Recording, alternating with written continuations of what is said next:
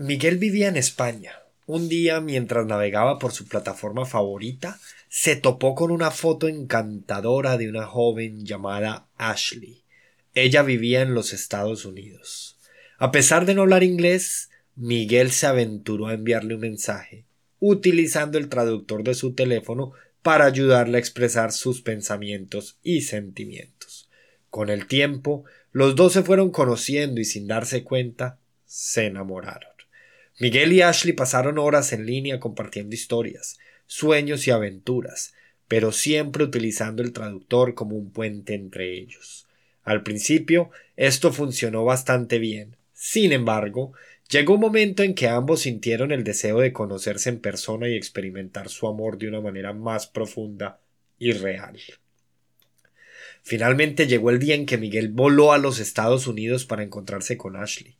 Ambos estaban emocionados y nerviosos, pero llenos de esperanza de que su amor superaría cualquier barrera. Sin embargo, rápidamente se dieron cuenta de que la comunicación en tiempo real y de manera oral era una frustración insuperable.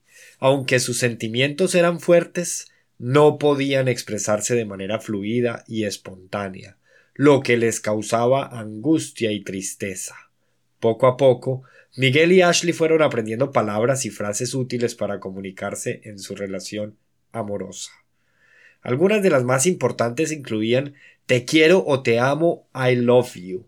Eres especial para mí, you're special to me. Me haces feliz, you make me happy. Eres mi alma gemela, you are my soulmate. Me encanta tu sonrisa, I love your smile. Extraño tus brazos, I miss your hugs. ¿Cómo te fue en tu día?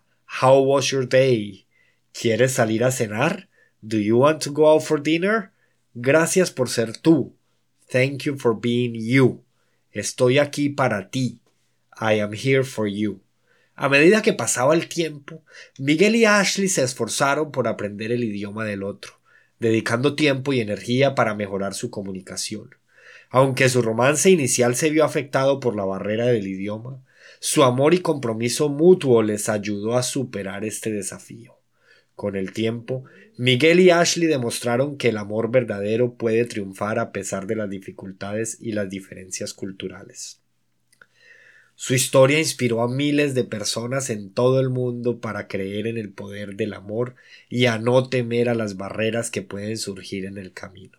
Y así, la historia se convirtió en una historia viral que cautivó corazones y almas alrededor del mundo. ¿Cuántos más como Miguel y Ashley? ¿Entiendes la importancia del inglés? Comparte y sigue para más episodios como este.